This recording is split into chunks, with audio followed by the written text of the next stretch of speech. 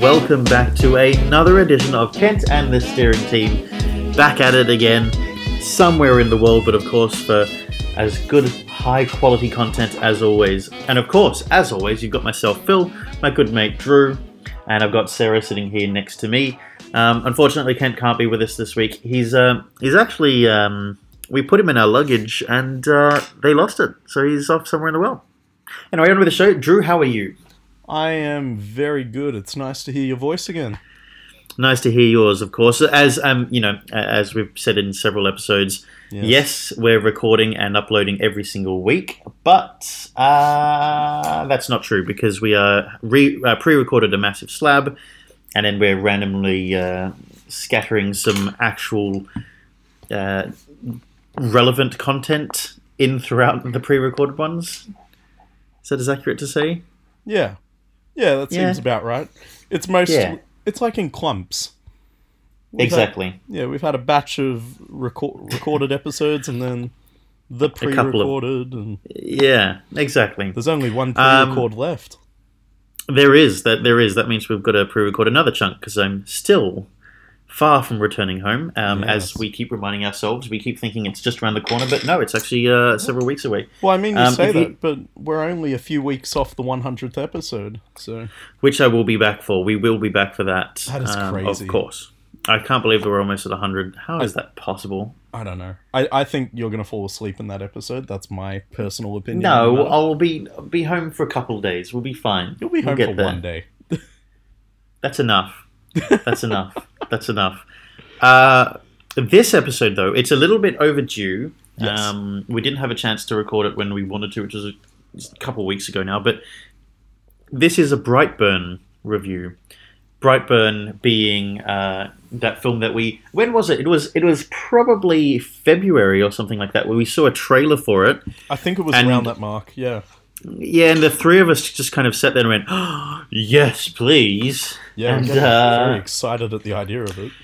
And we kept forgetting the name. We were like, Brightburn, Bright Boy, Bright Light, Bright something. Birdman. What's his name? Burn something? Yeah, we couldn't remember what it was, but Brightburn. Brightburn it was, and we kept seeing trailers for it, and we were like, yes, please! And it came out, and we saw it. Sarah and I saw it in New York City, which was lovely. Yep. And you saw it there at home, and we saw it. We've seen it, so we'd like to review it.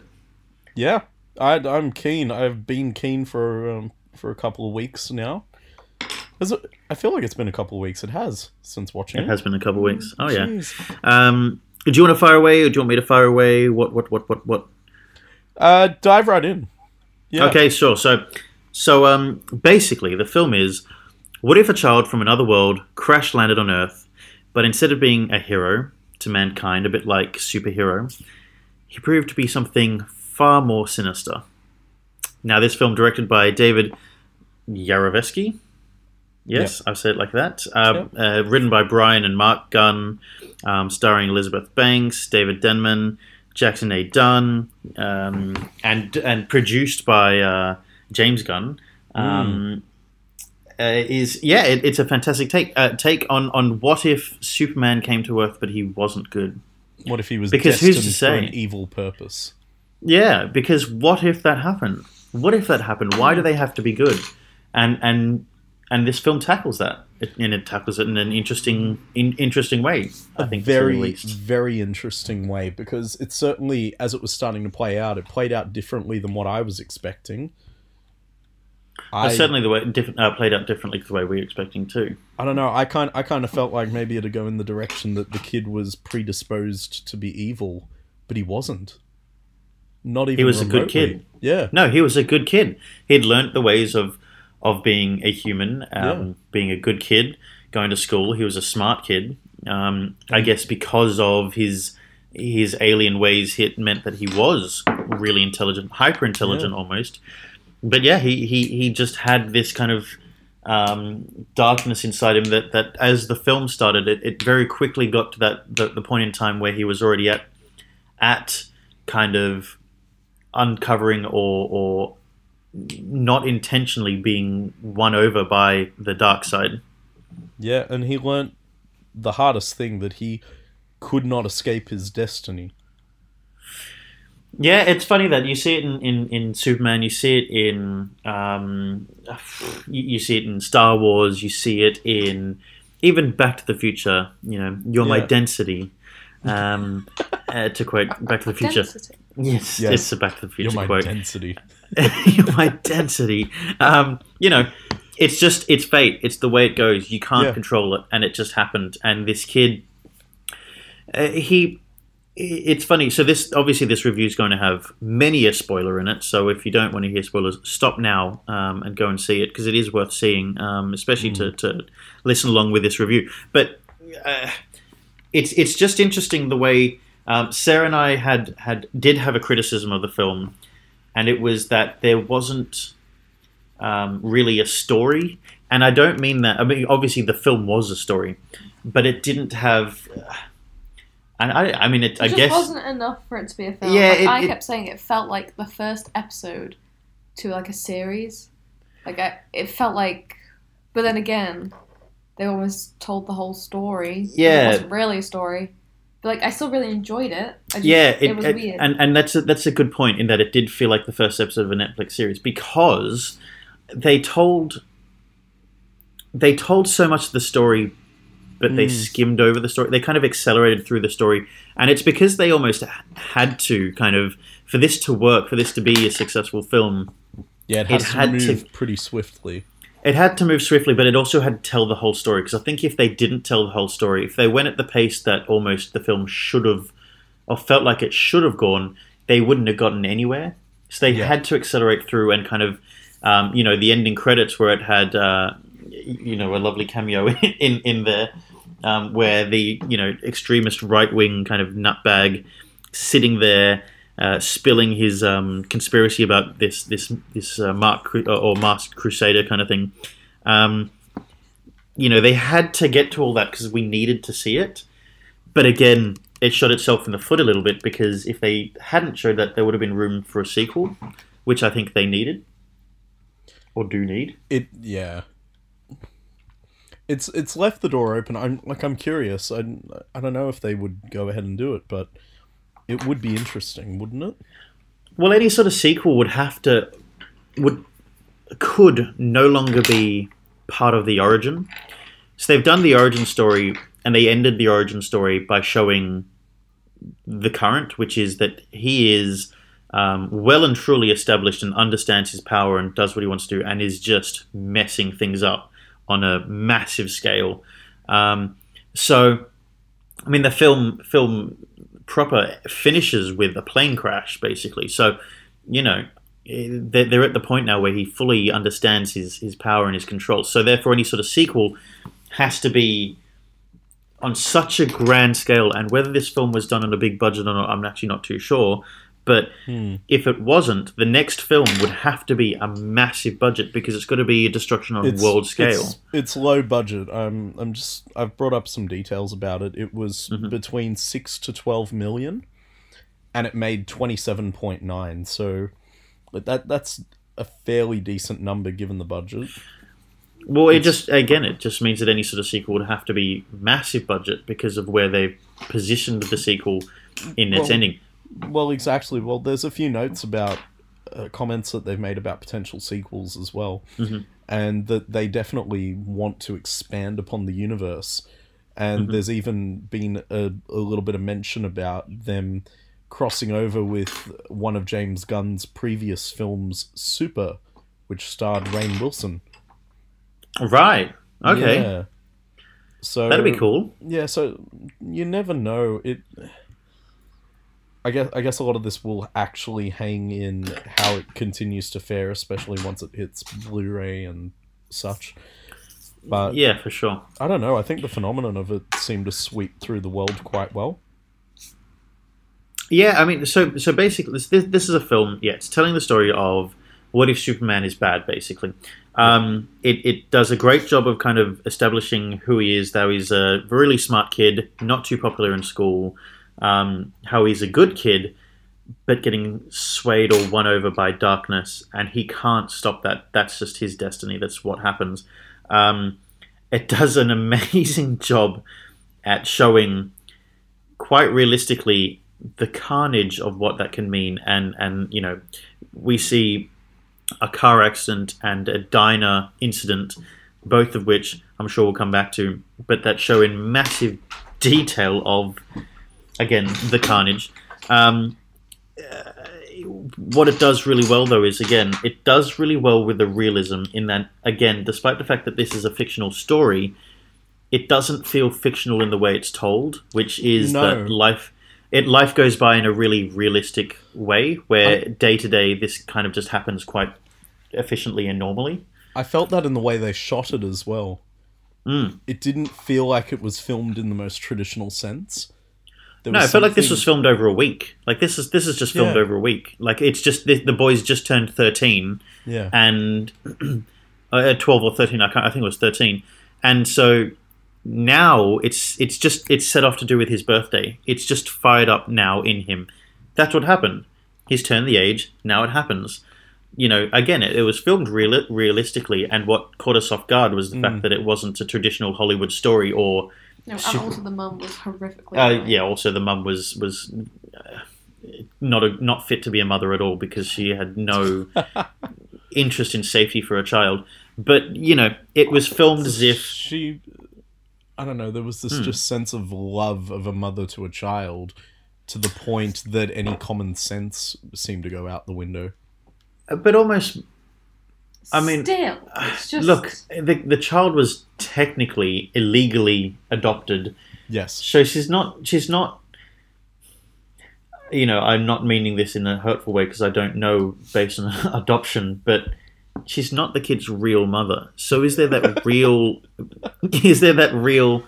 and also though, and more to what I'm trying to say is, the kid's an alien. He's come from space. Yeah, and the dad kept bringing it up, like, you know what this child is, kind of thing. The father, yeah, exactly. Oh, he got it. He completely got it. The kid's from outer space. How do you know what's going to happen? But the mum just kind of probably, which made it again swing back from being a realistic told story, not. You know, not from camera form or something like, you know, what's Project X or Chronicle or something like that, but this was trying to show it as if it was real life, but the mother kind of played it back to being artificial, so it just made it challenging. And I love what they were trying to do. I think there needs to be more films like it where it is trying to portray ultra realism. But there were just elements of it that then brought up too much to trying to live in fantasy world, like the way the mother played and stuff like that, which was interesting. But no, like, again, there were some fantastic scenes in there. For example, the diner scene. Yes. For example, the car crash. Like, let's just talk about the diner scene for a second. Please. Horrifying. Incredible. Horrifying scene. What an incredible scene. Harken back to Sam Raimi, Evil Dead kind of level proper horror. Just messed Stuff up. That just gets you out of your skin. But again, I appreciated it because it was as gross as it was, and some people would say unnecessary. I absolutely disagree. It was entirely necessary. It added gravitas to the story. Yeah, but it's also that, what if it happens? Because I've looked at those lights before. I've seen one of those fluorescent tube... So basically, there's a scene in it where there's fluorescent tube lighting in the ceiling. The kid's running around at high speed, scaring the crap out of this lady in there, because the lady was quite rude to him earlier on in the film. She's alone in the diner, kind of packing in for the night, counting the cash. And suddenly the lights start flickering, and she's freaking out. And she goes and she's looking up at the fluorescent tubes, and the fluorescent tube explodes into her face, because that's what they do if they explode. They go everywhere, and the shards of glass are so fine and so small. And one piece of glass ends up in her eyeball, and we see it quite close. Right in the pupil. And we see her blinking with it, and you get to hear the sound of the shard of glass reacting against her eyelashes as well, which is just even more phenomenal and amazing. I'm so glad they did it. And then we got to see her pull it out, and her eye then leak the juices because it had been punctured. So, Drew, quite a fantastic scene. I'd actually like to hear your take on this fantastic scene and that eye scene. How amazing was the eye scene? I just sat there and looked at it and went, "Oh my god, they did that!" And it just exactly. Was so horrifying, and yet I couldn't look away. Half of my brain is going, "Oh my god, I'm going to get nightmares," and the other half is going, "How on earth did they do that? That is incredible. This is incredible. Why have I not seen this in a movie before?" Exactly. Fluorescent tubes. So Who's hyped not up about it? Yeah, why have they not used fluorescent tubes in that way before? Like, come on. That's exactly what my fear is with those. Like, imagine that raining down on you, that glass. But do you know like, what? I wonder how many movies will use it now. But it made it real again. Like, exactly. There was another reason why the movie was real. How many times have we seen glass shatter in a film and there's no consequence? Nothing. Exactly. You know, one of my favorites is in Home Alone when one of them is stepping through the window and stands on the bauble and the bauble smashes under his foot. And you never see any consequence of it. You never see his foot bleeding. You never see him pluck out a shard out of his foot. Exactly. He screams from it, but that's it. No. Glass is like, it's razor sharp. It ruptures you. I want to see the real consequences of what's happening. Yeah, exactly. And you know, I think there's only one film in history that actually does it, and that's Die Hard. Yeah. The original Die Hard. Yeah, that's the only film where there's consequence because of broken glass. Besides that, no other film actually did. People get thrown through windows and stuff, and there's no... If you got thrown through a glass window, you'd be, like, cut up into slithers. Like... Oh, yeah. Of course. But, you know, anyway. So, yeah, this film tackles that issue properly. And again, it goes back to that whole thing of it's shot in a realistic way. It's shot over what feels like real time, a week. You know, it is... It's genuine in that sense, and that's again where the confusion came into it. That, hang on, if it's ultra realistic in that it's realistic sort of timeline, the story we weren't expecting that. We're expecting like a really artificial kind of Hollywood style story, and we didn't get that. No, we didn't, but that's not a bad thing. It's so much the appeal of that movie, though, because it doesn't go all the way to the levels of, you know, like Project X or Chronicle. I think Chronicle's a fantastic example, actually, because Chronicle was trying to do almost the identical thing. When I first heard about Brightburn, I thought, but they've done that with Chronicle. I didn't realize just the level, like the extent to which Brightburn would actually go to be not only its own thing, but also be what Chronicle was clearly trying to be. Was it also nice that we actually had something that achieved what it set out to do, which was the premise of what if Superman was bad? Yeah. You know, we've got things like we had things like trying to think of the name, Venom, quite recently. Yes. Venom was another attempt at like an anti-hero kind of thing. But we didn't quite get there. It didn't quite fulfill that. It was still... But I wouldn't even call Brightburn an anti-hero. No, exactly. He's just an evil kid. Like, he's just evil.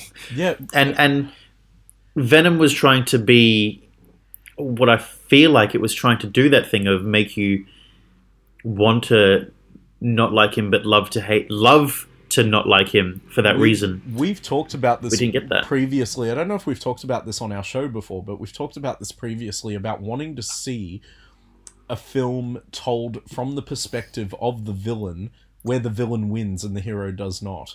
And I think Infinity War kind of does that, but it cheapens it because you know that the good guys are going to come back with a vengeance. Exactly. The whole point was that there was going to be a win. Yeah. And how do they come back from this? Whereas this film is about not that. Exactly. And you know, like, everyone was pretty shook when Infinity War ended because no one actually expected to see what happened happen. But we all knew there was more coming. Like, we knew that wasn't the end of the story. This could easily just be the definitive end of this story. Obviously, like, from what I've read, it seems like they're looking to do more, but even if they never did, that I am so satisfied with the idea of seeing a film where it ends with the villain succeeding and is told from the villain perspective. Yeah, because that doesn't happen. No. It feels like if people are afraid to almost tackle that kind of side of it, but that's not the case at all. People think that no one is going to like that or going to want to watch it, but it's not about that necessarily happening that defines whether or not the film will be good. What defines whether or not a film is good is how it engages its audience due to compelling story or characters or the actors playing them or the chemistry between them. Like, there's so many more elements to it. This just happened that it was well cast, well performed, with a serviceable story, because obviously there are parts in there that don't quite stick the landing. But that's okay. I think the fact that it's imperfect makes it all the more intriguing and more fun. And really, it is shot like a B-grade movie because it is a B-grade movie. It's done on a low budget. It feels like it shouldn't be a Hollywood tentpole, and that's a good thing. It's the kind of story that doesn't need that for it to succeed. No, it certainly is. Like, I think it should fit into almost indie film genre. And what it does, though, is that in many ways it does. But it upholds that. I think it does it justice, or that genre justice, because just because it's got gore in it, just because it's a little bit different, just because it almost has slightly Hollywood tendencies in the way it was marketed, doesn't matter. It does a perfect job at being an indie film because it does not follow all of the Hollywood kind of ideals and stuff like that. It does a good job at not being a Hollywood film. Yeah. Which I think is its strength. Again, unlike a Hollywood film where there's a really kind of artificial kind of, contrived story that we were kind of expecting, and again left the cinema kind of confused that we didn't have that. We tried to make sense of it and try and work out, hours after seeing it, where was the story? What was the story? There wasn't a story to it, but how does that work? We spent ages working it out, but it doesn't exist. So it almost runs in the way that it's not supposed to have that, because it's not the film it's trying to be. Exactly. That's interesting. I think it did some things interesting. What did you think of the casting? Yeah, I thought it was very sound casting, actually. I thought that both mother and father played well. Of course. You messaged me, and yes. It took you a little while to realize the relevance of it, because of course you've watched The Office now. I love The Office, and it had David Denman, who was Roy in The Office, who was just out at the Stanley Cup with John Krasinski yesterday. I love that, because they're mates. Went to the game together. I love that, and yeah, like, I think that was a great choice. I loved seeing that. I love because I am such a fan of The Office. I love when you see someone from The Office and you can go, "Oh, look at that, it's them." I thought that the casting was great. I thought that the child playing Brightburn, Jackson A. Dunn, I thought he did a great job in it as well. Were you confused about the title of the movie for most of it? Yes. And yes, I was. I didn't know what the relevance was. It threw me until the end, and then you're like, "Oh yeah, it's the town." Yeah. I still don't understand. I still don't quite understand what is the relevance of that, though. Why is it called Brightburn? Like, just because it's the town, it's centered around the kid, not the town. I mean, the kid uses the town as the kind of sand pit or sandbox to play with, but I didn't understand why the film's called that. Good name, though. Yeah, very good name. What I like that so many people around the world seem to have connected with this film, and I follow James Gunn on Instagram, and he goes ahead and reposts a lot of the fan art that's been doing the rounds. There are so many incredibly talented artists out there who've been putting up their interpretations of the kid in his costume, and it just they all look incredible. Well, I mean, it's the film does kind of promote that sinister sort of look, and I think that's really cool. And people are interested in making up things. You can have the bright, friendly colors of superheroes, but then to have the sinister red and black and white of Brightburn in his eyes and his mask on, and seeing him, in scenes where like, you look out the window of the house and you see him just floating up there in space or up in the sky, and the night sky behind him, the stars up in the sky behind him. It's just creepy. You can just see his eyes reflecting back at you, and it's just creepy to see. And again, the diner scene with the light flickering, and then you suddenly see in the mist on the door the BB reflecting, or BR reflecting back at you.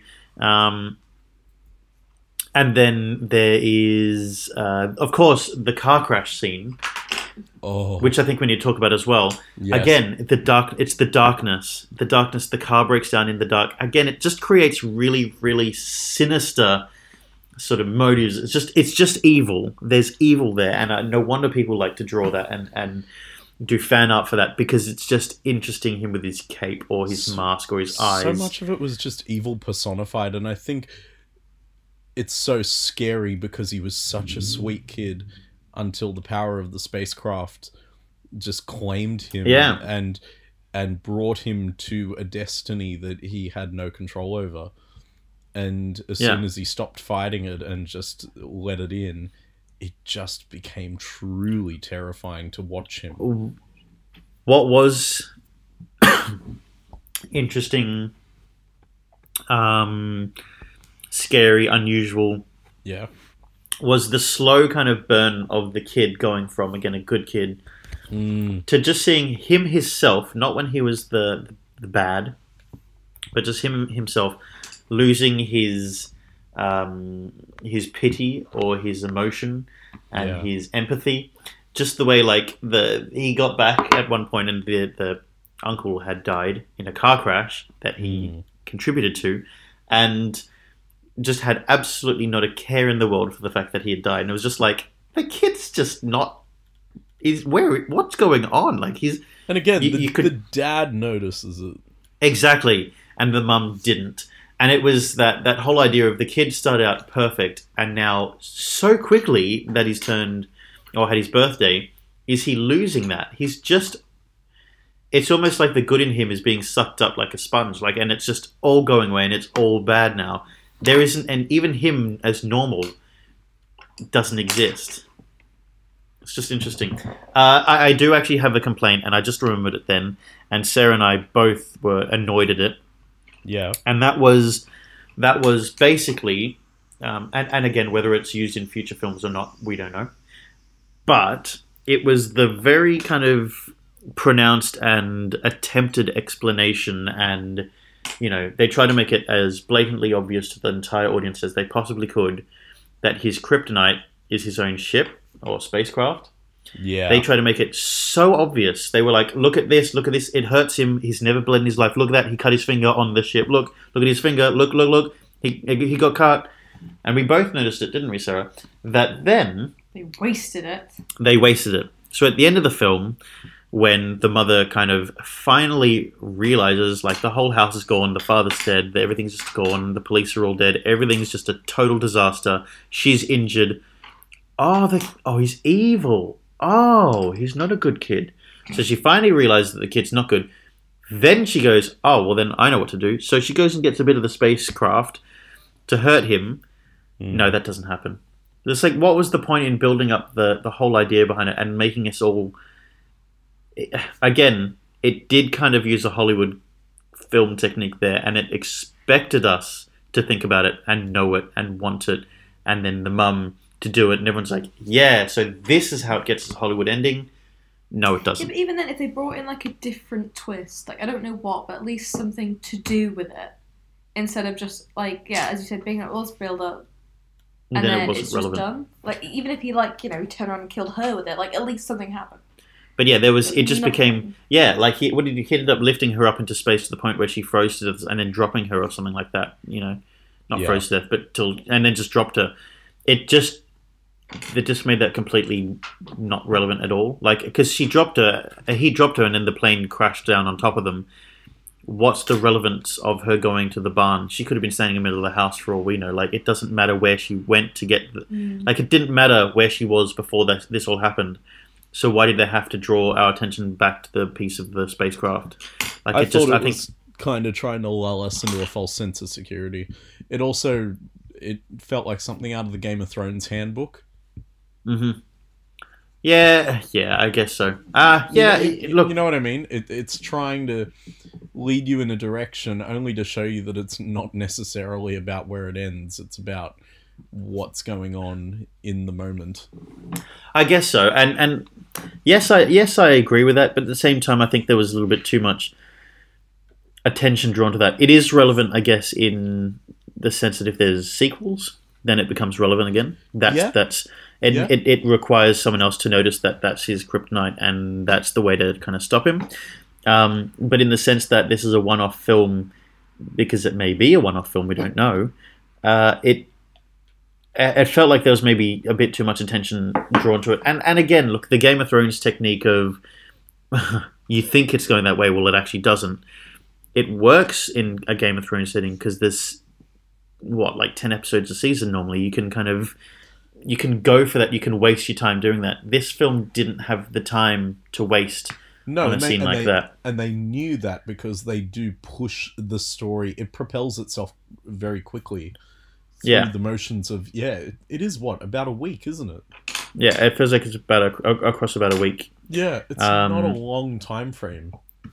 No, I mean, it's what? There's his birthday, then it's he goes to school... Then he gets bullied. Then he hurts the girl. Then he. What I didn't get, and this is probably my most least favorite part of the film, was when I think the kid was eating breakfast, and this is just after it all emerged that something was going on. Yeah. And then he starts chewing on his fork, and the dad notices, and then just kind of brushes it off. I'm like, I'm sorry, but if I saw my kid eating a fork, something would happen, but he did nothing. Again, it's that whole idea of it's an indie film. There isn't a proper Hollywood story to it, but they're also acknowledging the fact that, cool, the parents know he's alien. Maybe it's just a weird thing. Maybe it's got nothing to do with everything else. And that's an ignorant view, but it, I don't know, kind of works in this whole indie film thing.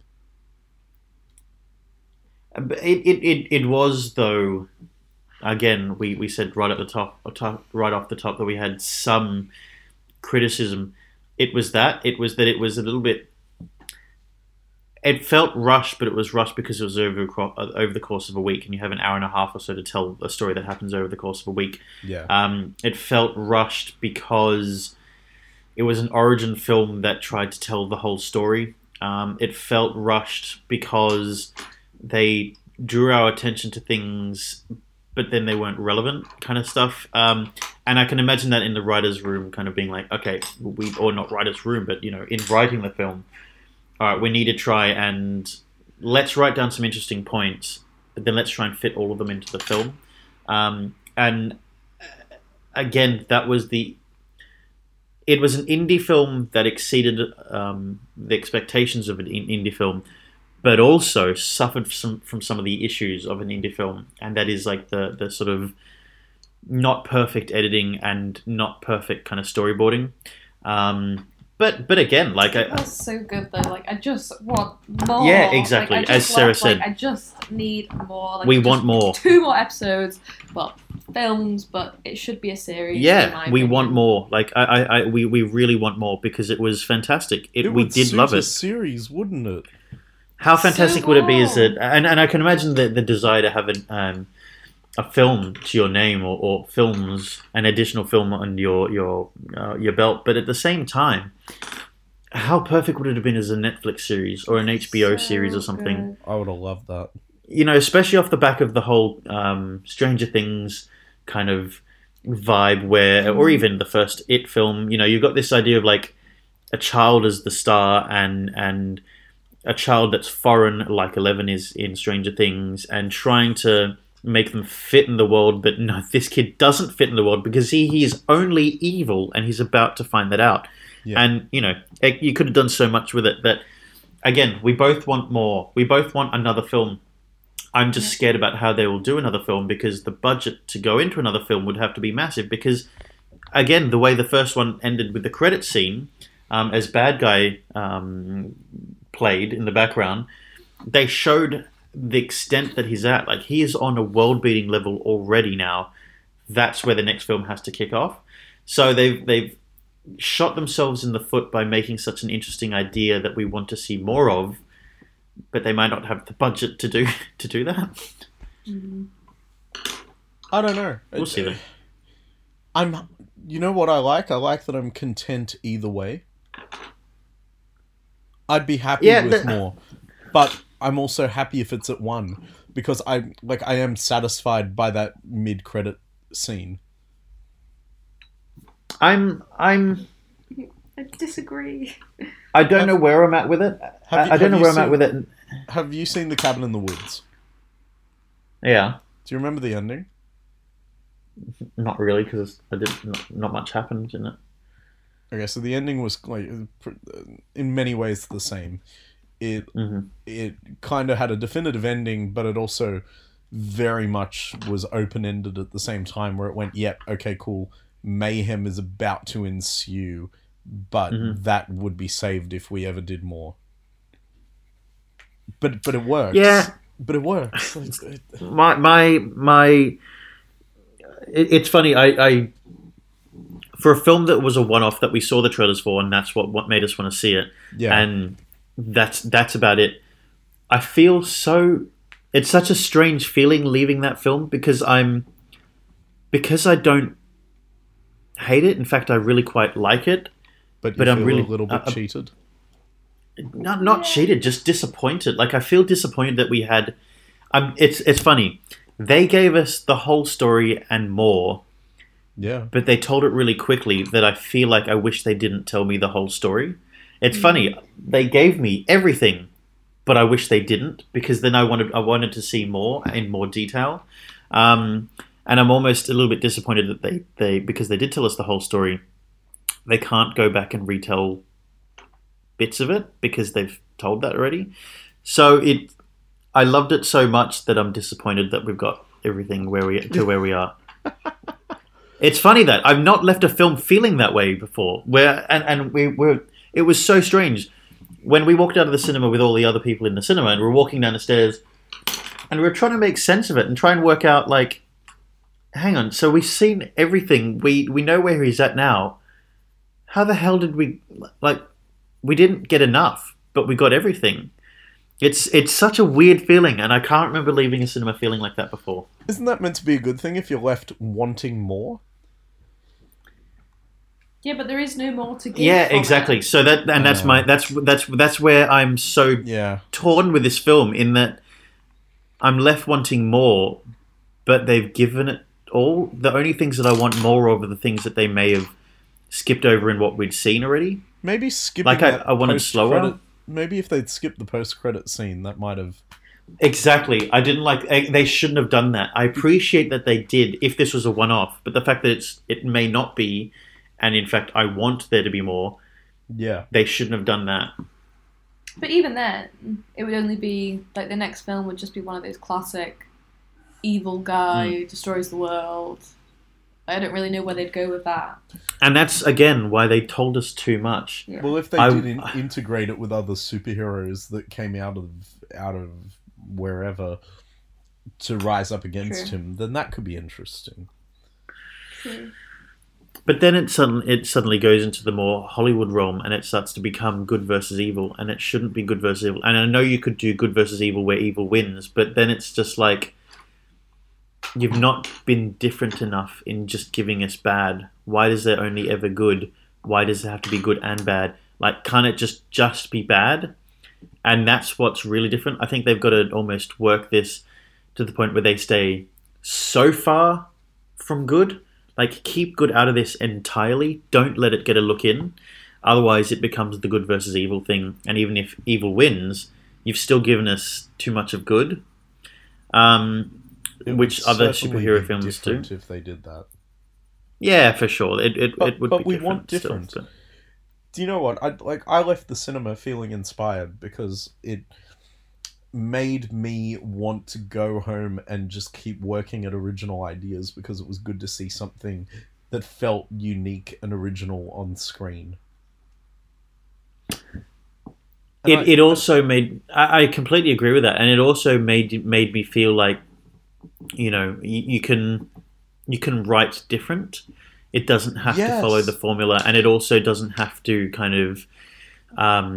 it doesn't have to follow the formula of happy ending or something like that. Or did you hint at a sequel or... Did you walk out of there with the gears turning, just starting to think a lot? And also how I would have done it myself, which is, again, what I'm sure lots of filmmakers do, and that almost inspires them to make their own films. Yeah. Hence why you often see things that are relatively similar. What the hell is that? Anyway, like you start to see... I don't know what that was. How would you tell a story like that? So what would your spin on that be? So it is inspiring for sure. I think that's one of the benefits of an indie film, is that it feels more, not attainable, but it just feels a lot more relevant and less kind of on a pedestal. Yeah, no, I agree. Questionable character motivations and decisions aside, I want to talk about how brilliant Elizabeth Banks actually was. Like, as an actress embodying a character, she was awesome. Oh, she was right across it. Yeah, she was, and again, she felt very real. Again, I do question some elements of her realism, in the sense that kind of as a mother, she almost ran with it too far, and instead of almost being, she never got to the point where, until it was way too done, where she felt like shattered by what her son was doing. I think that a mother would, who am I to say, but also I think that a mother would understand and accept at some point what their child was doing and be shattered by it, but she never got shattered by it. She only ever... She wanted a kid for so long. Yeah, she went from so desperate to have a child.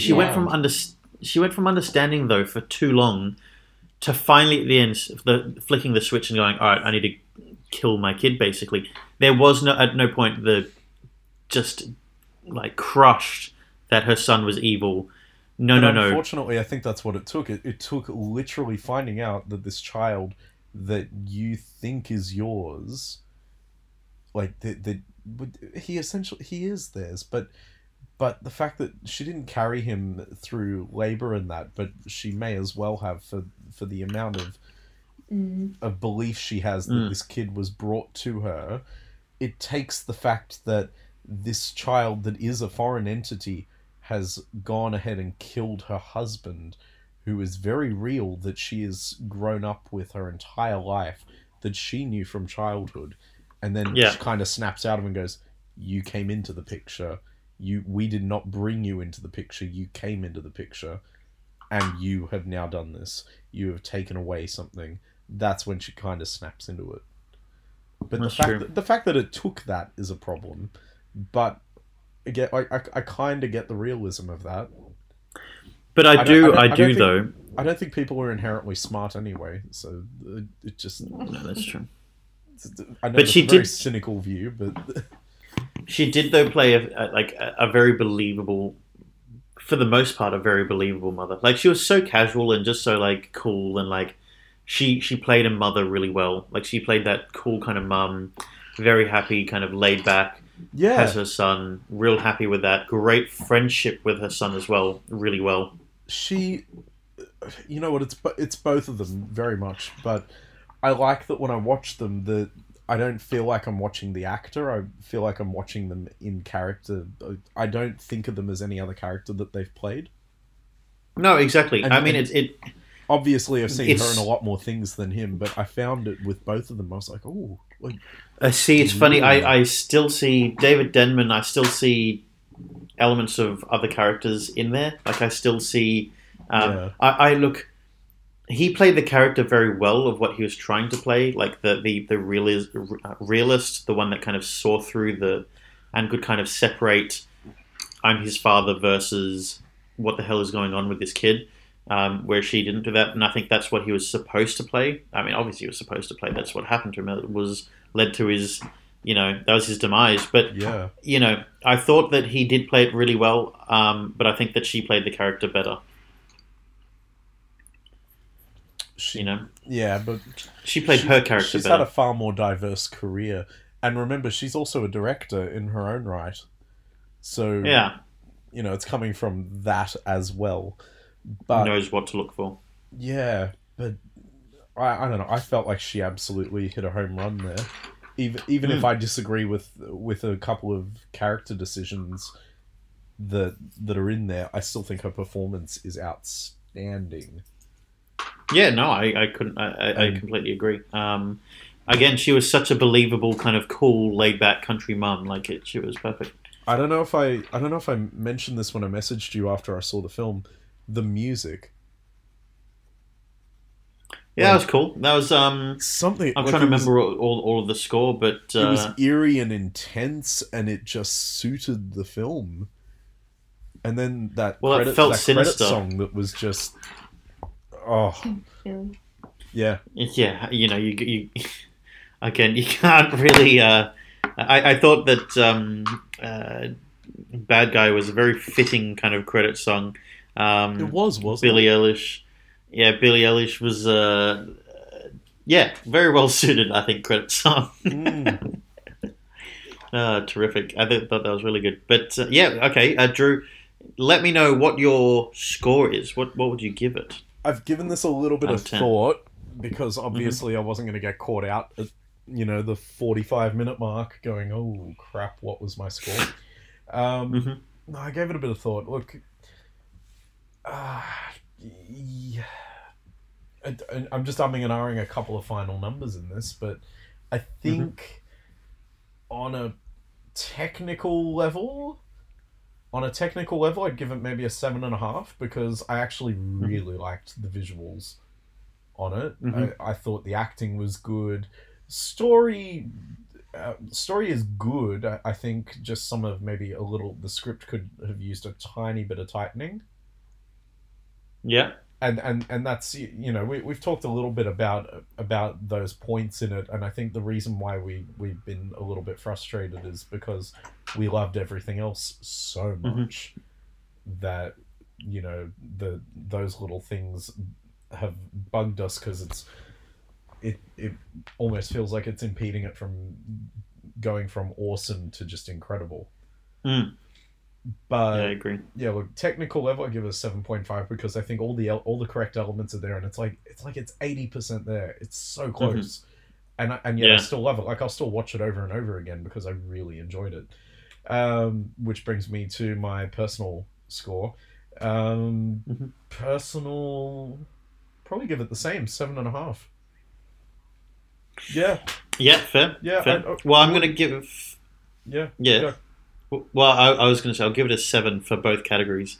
I'll give it a 7 for both categories because the visual effects were outstanding, stellar even. The music fit what we were seeing. The acting was, for the most part, good. The writing, I think, let it down a little bit, again, because they told too much. And this is for both categories. I like the writing or the story gave us too much with not enough detail to the full story. Again, it gave us snapshots in high detail, again, different scenes to tell a story, but not a... It feels like too much happened in such a short amount of time, in the sense that too much happened in a short amount of time. So I think the writing let it down a little bit. We'll see what they can make if they do a sequel. But other than that, I really enjoyed the film. And again, I've never left a film being given all of it, but wanting more of it. It's a very strange feeling to have. It's a really strange feeling, and it took us the whole train ride and walk back to our apartment to try and work it out and work out what the feeling was. And a lot of scrunching your face up and kind of looking up at in the corner and just staring for a second and thinking about it for a moment and just being lost and working out what it was, because I've never had that before. And again, they gave us too much, which made us wanting more. It's so unique. Like it's an absolute puzzle. Like, the more I think about it, the more questions keep popping up in my head about it. And that's a really good sign about a movie if it keeps you thinking long after you get out of that theater. Yeah, again, we're a couple of weeks down the line and we're still thinking about it. Yeah, I don't think a day has gone by actually in that time where I haven't stopped for a minute and gone and thought about something. And exactly, and considered the film. I mean, I've certainly heard Bad Guy plenty of times since then because of the film. So, of course. There's all that. Drew, I haven't thought about it at all, but who should we award our prestigious award? Who from the film? Who involved in the film? The girl that got her hand crushed. The girl that got her hand crushed. Yeah. You don't want to give it to the Jawbreaker? We didn't even talk about the Jawbreaker. No, we didn't talk about the Jawbreaker. Again, the car scene, but the greatest moment of the car scene is watching his uncle's jaw get shattered.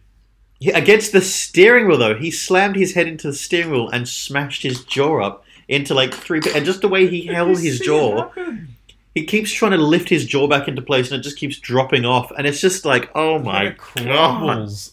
At one point, he lets it go and you just see it crumble apart. You're like, oh my God. It just breaks up. It just, oh my God. It's just so graphic. It's so perfect, though. I'm glad they did it. I am too. I like that it wasn't done by any half measure. And you see his jaw separate when it hits the wheel too. Oh. Yeah. Like, I want to watch it. I want to watch it back just for those scenes. Yeah. Matt Jones was the unfortunate man tasked with playing that character in that scene. Yeah. Do you know? I don't know. I'm looking back at my film list for this year, which is already racking up a staggering number. But I have seen 4 massive movies after Brightburn, and yet Brightburn is still the one I'm thinking about. Like, good. That's not bad, given that it's been about a week and a half, 2 weeks since I saw it, and I'm still thinking about it. Keep coming back to that one, that film, and certain scenes in it. Yeah. Damn. Okay, we need a sick Kent. Would you like to give it to the girl who had her arm mangled? What was her name? Was her name... was it Caitlin in it? Let's say. Yeah, it was Caitlin in the film. I'd rather give it to her than the mum. The mum already wins for getting most of her eye. Gruesome scene. Shard of glass to the eye. Who was the visual effects artist for the film? Oh yeah. That's who should get it. That's who should get it, I think, because for the whole visual effects team of that movie. Yeah, the makeup department or the art direction. Do you just want to give it to the whole crew? Sure. Let's give it to the crew of Brightburn. The crew of Brightburn for giving us something that's left a lingering taste.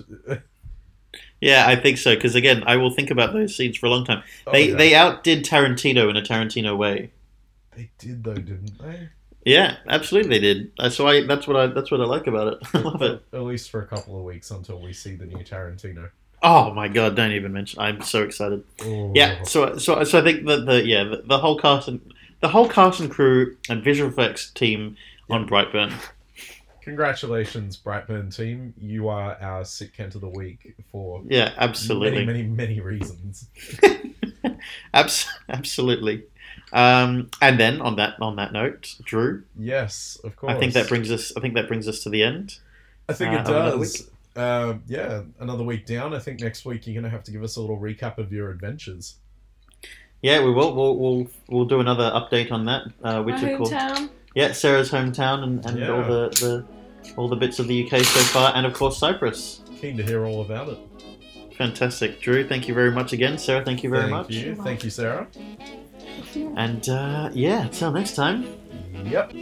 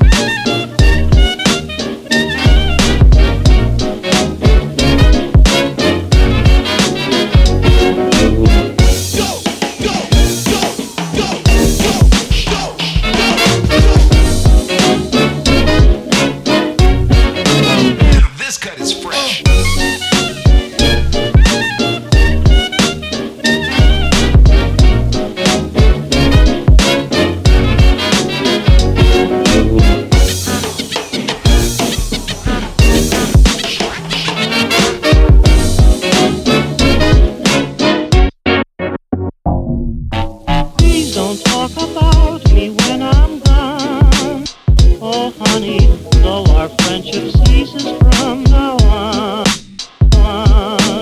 If you can't say anything real nice, it's better not to talk at all, is my advice.